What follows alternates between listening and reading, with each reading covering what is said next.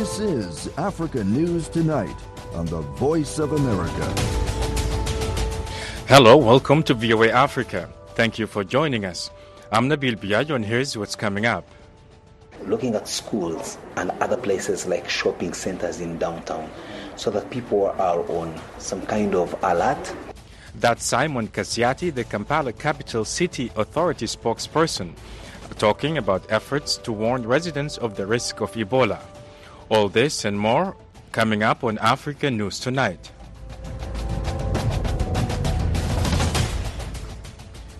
The Democratic Republic of Congo's Health Ministry today declared the end of its latest Ebola virus outbreak in the eastern province of North Kivu. The outbreak was confirmed on August 22nd when a single case was identified. No further cases were found. However, in neighboring Uganda, cases have been increasing. At least 18 cases have been confirmed in the past few days, and there are 18 suspected cases in Mubene district. There have been at least 5 confirmed deaths. As Catherine Nambi reports from Kampala, about 150 kilometers away, many people are not worried about the outbreak. Cases continue to rise in Mubende district, but it's a different story in Kampala, which is about 140 kilometers away. In the nation's capital, many people are not worried. At some of the taxi and bus parks in the Kampala Central Business District, there is no screening of those who enter and leave. It's the same for congested markets and shopping malls.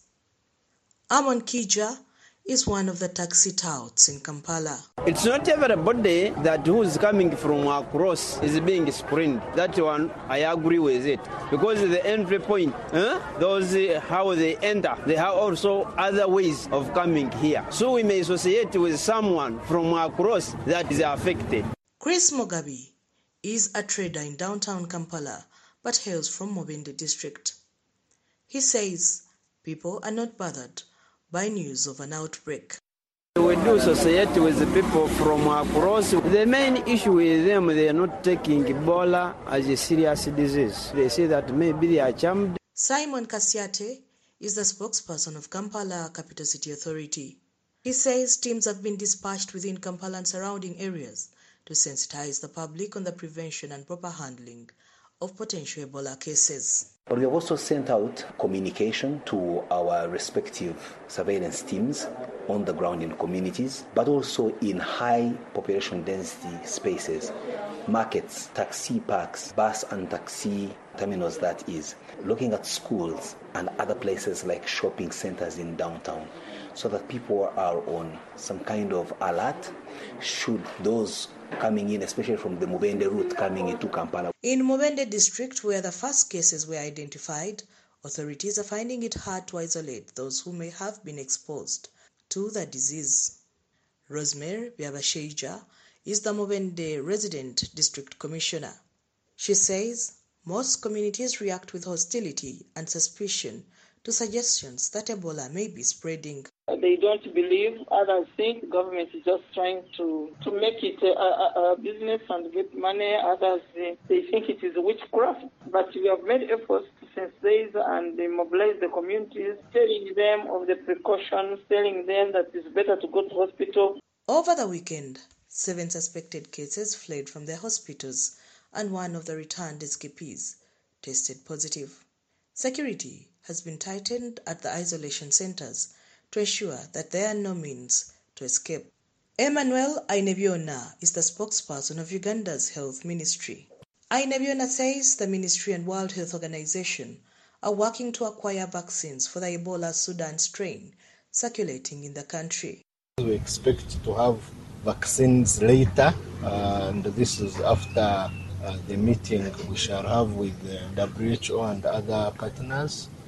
But now we are focusing on prevention, sensitizing the public to know how to avoid the spread of the infection, and also ensure that those ones who report at hospital and are confirmed are given all the necessary supportive treatment. The Ebola outbreak in Uganda was announced last week after one person died from the disease. Uganda has had about 6 Ebola outbreaks since 2000. The virus is transmitted through blood and other body fluids. The WHO says Ebola has an average fatality rate of 50%. The symptoms include fever, body aches, diarrhea, and sometimes bleeding inside and outside the body. This is Catherine Nambi for VOA News in Kampala. Accurate population data on everything from where people live to the health issues they face is key to government planning and funding. This week, experts from around Africa meet in Nairobi to look at how to gather balanced gender-specific data. From the Kenyan capital, Ruben Chama reports for VOA. Otwari Mark Odufa is the Director of Population and Social Statistics at South Sudan's National Bureau of Statistics. First of all, gender is a term that we use for both sexes so that we don't appear to be biased.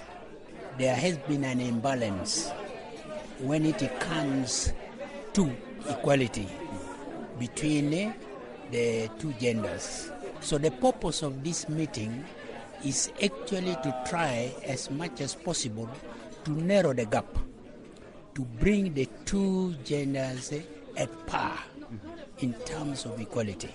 He spoke at the Joint Africa Gender Statistics Conference and went on to say gender statistics are not just important for their own sake, but to improve the lives and well-being of women and girls. We cannot reach that level not until we have proper statistics. Statistics is very important, and not just statistics, but even quality, timeliness. Governments and multilateral organizations often base their action plans and funding on data, how many people need services in an area. But studies have shown some segments of populations often are undercounted. For women and girls, this can mean less funding to meet their health and education needs. Held under the theme Gender Statistics Imperatives for Africa, the regional conference aims at integrating gender statistics into the African Union's Agenda 2063 program. That program is a strategic blueprint for the continent's socio-economic transformation. The delegates, policy analysts, and gender statistics experts are deliberating on the latest innovations and best practices in gender statistics to inform action plans on the continent. Emma Piri is a gender analyst from Zambia Statistics Agency. As much as, yes, we are striving to produce gender statistics, we still have some gender data gaps that is existing. And worse is still with the coming of COVID-19, which really affected our operation of the office, because people were not allowed to go out there even to collect data because of so many guidelines we were to observe. Piri says the pandemic hindered the country's National Statistical Office in designing the systems needed to generate gender data for evidence-based policy making and advocacy. It meant that without gender data, it means even us, we cannot plan. Policymakers also cannot produce policies. Decision makers cannot make informed decisions from empirical evidence. As you know, when there's a problem, for you to be able to manage a problem, you've got to measure it. So without gender statistics, it means you're not managing your problem. UN Women, the African Development Bank, AFDB, and the Common Market for Eastern and Southern Africa, COMESA, are among the partners organizing the conference this week. Ruben Chama, VOA News, Nairobi. A Kenyan lawyer who was charged at the International Criminal Court with bribing and threatening witnesses who were to testify in a case against now President William Ruto has been found dead at home. VOA correspondent Mariama Diallo reports from Nairobi. Kenyan police and family members of Paul Gicheru confirmed his death Monday night to local media.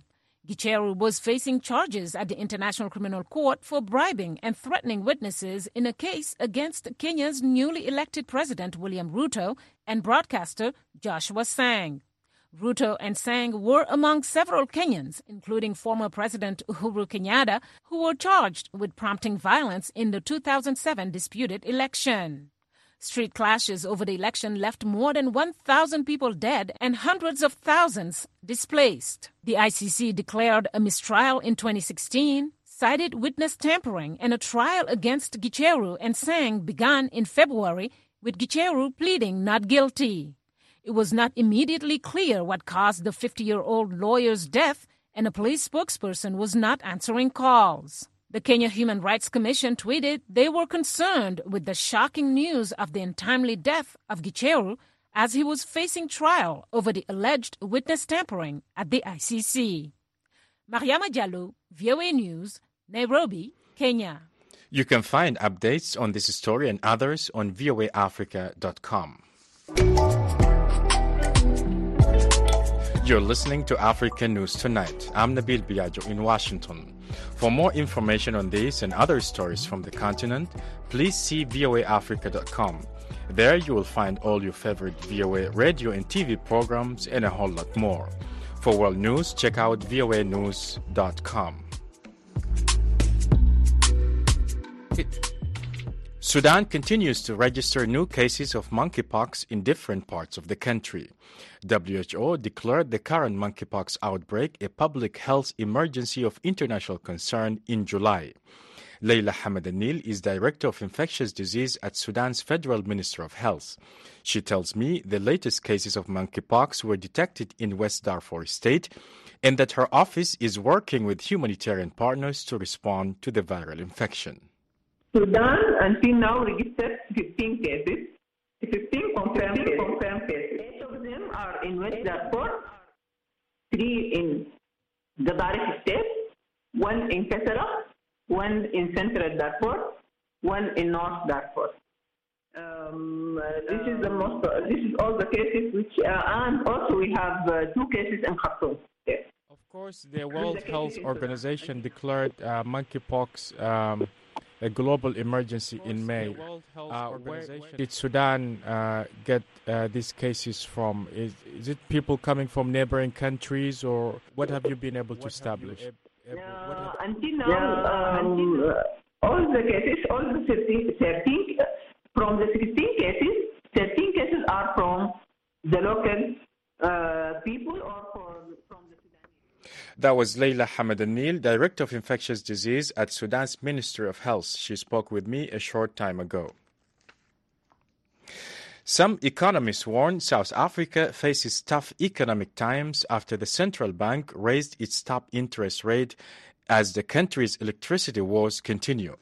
Yesterday, the rand currency slumped to 18 to the US dollar, and the fall is blamed on 3 weeks of long electricity blackouts that have cost the economy billions of dollars in lost production. Several international ratings agencies could also soon downgrade South Africa's economy to junkie status, seriously affecting its ability to attract new investment or borrow on international markets. Darren Taylor reports. The warning from some of South Africa's top economic minds comes on the back of criticism of the ruling African National Congress, the ANC, from former President Thabo Mbeki, himself an economist. Mbeki told students in Pretoria the ANC's economic policies had failed, mostly because of poor leadership and its lack of vision to create favorable conditions for investment. When the business people say we are ready to invest in infrastructure, they are talking of monies that are worth more than 10 trillion rand. These are huge sums of money that are available. We don't need to go to the World Bank or out of the country or anywhere. It's possible to focus on the matter of the recovery of the economy. It comes back to the question of leadership. Mbeki says poor leadership and bad management have led to massive problems at the country's power generator, Eskom. The country's seen power outages as long as 12 hours a day in many areas for weeks. The electricity crisis has been so bad that President Cyril Ramaphosa skipped an appearance at the United Nations General Assembly last week to rush home to convene emergency meetings. The ANC acknowledges corrupt elements in its ranks have damaged the country. It, however, blames much of South Africa's current woes on fallout from the COVID-19 pandemic, the war in Ukraine, and global inflation levels.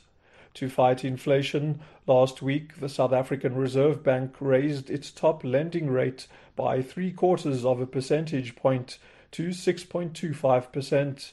Higher rates make it harder for businesses and consumers to borrow. Most key African economies, including South Africa, Nigeria, Egypt, and Kenya, have implemented aggressive interest rate hikes this year to stem rising inflation. But economist Davie Rood says almost all South Africa's problems, including the highest unemployment rate in the world, have been inflicted by the ruling party. We have a government that is really not good at running businesses. And in fact, most businesses that are on control of government, the state-owned enterprises, they have been run into the ground financially and operationally. It's not only those state-owned enterprises, which are very important to the economy, it's also the local authorities. The local authorities, 70% of the local authorities are financially not viable anymore. It's not me saying that, it's the Auditor General. The state debt levels, including the state-owned enterprises, is in excess of 80% already. It's unsustainable. Rood predicts things are going to go from bad to worse for South Africa in the near future, in part because of looming elections. He fears the ANC will focus more on winning votes than on governing. Some economists say most of the services the government controls should be privatized, and companies that invest a lot should be given incentives, such as tax breaks. But labour unions, which generally back the ANC come election time, argue that will result in massive job losses and high prices for basic services, adding to the suffering of the poor. For VOA News, I'm Darren Taylor in Johannesburg. Separatists in Cameroon have abducted 5 hospital staffers in the western town of Kimbo. The rebels say they were retaliating after Cameroon's military entered the hospital and arrested or killed some of their fighters. Hospital workers tell VOA both military troops and rebels abused them. Moki Edwin Kinzaka reports from Yaoundé, Cameroon. Cameroon's Bui Unity Warriors separatists said they abducted 5 health workers from Banso Baptist Hospital, BBH, Sunday. Bui is an administrative unit in Cameroon's English-speaking Northwest region. In videos circulating on social media, including WhatsApp and Facebook, the separatists say hospital workers were abducted in retaliation after the military entered the hospital, killing 1 fighter and arresting 3 other fighters. The fighters were hospital patients who had been wounded in battles with the military last week. The 26th September 2022. Now the father was a COVID. In another video circulating online, fighters claiming to be members of the Bui Unity Warriors present a man they say collaborated with government troops who attacked fighters inside BBH. The Roman Catholic Church in Cameroon identifies the man as Shintum Sergius, a priest at the parish in Vekovi, an English-speaking village in Bui, who had also been abducted. The Roman Catholic Church in Cameroon, the Cameroon Baptist Convention that owns BBH, and the Presbyterian Church all confirmed that troops attacked BBH, killed a fighter, and arrested 3 other fighters. The churches say in retaliation, armed separatists abducted 5 medical staff members from the hospital and the priest who is accused of collaborating with the military. Joseph Safe is a patient who says other patients are scared that the hospital may stop rendering services to the sick.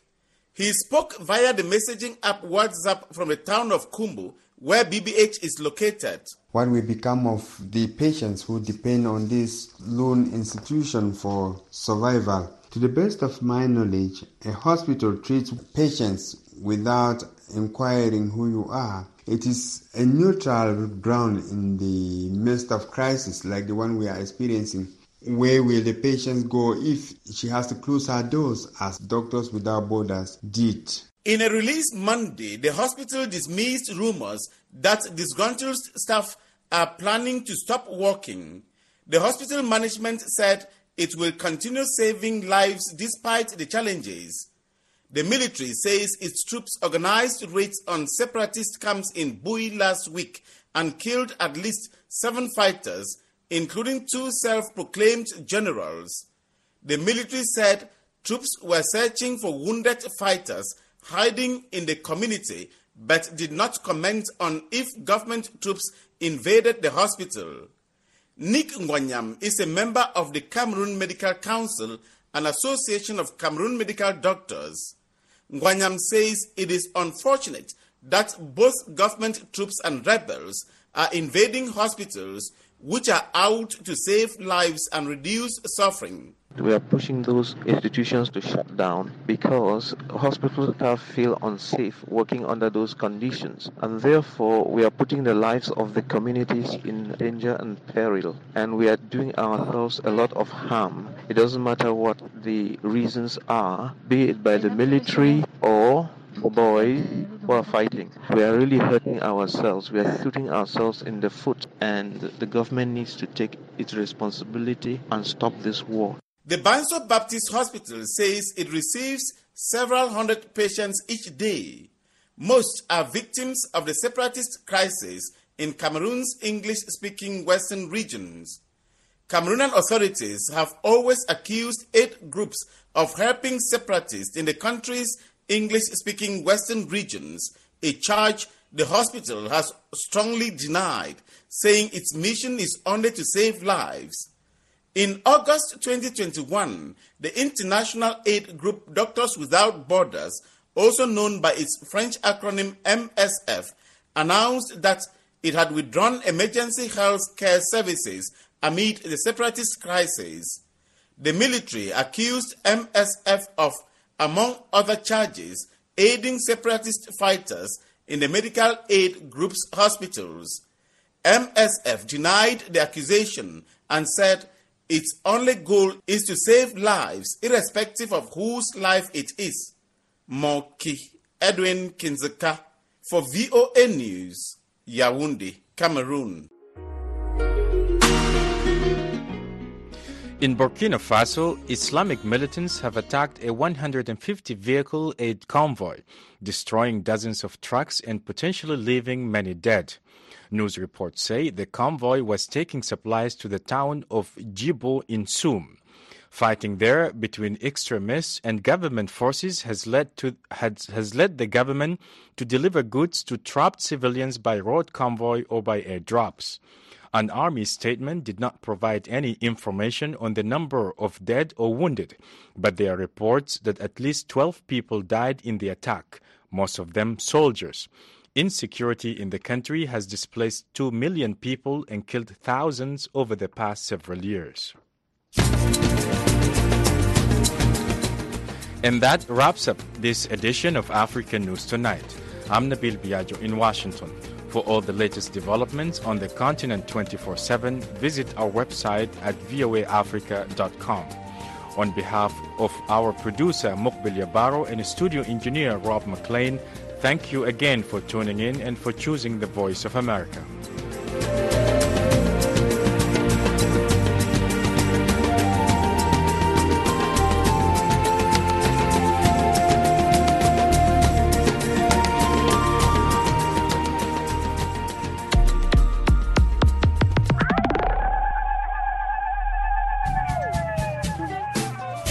Hello, this is Heather Maxwell, host of Music Time in Africa. Join me every Saturday and Sunday for an hour of awesome African music. Wake up, dance this music. Like to stay on top of new music trends? Breakout artists? New releases? Maybe you just love the classic styles and artists of the past.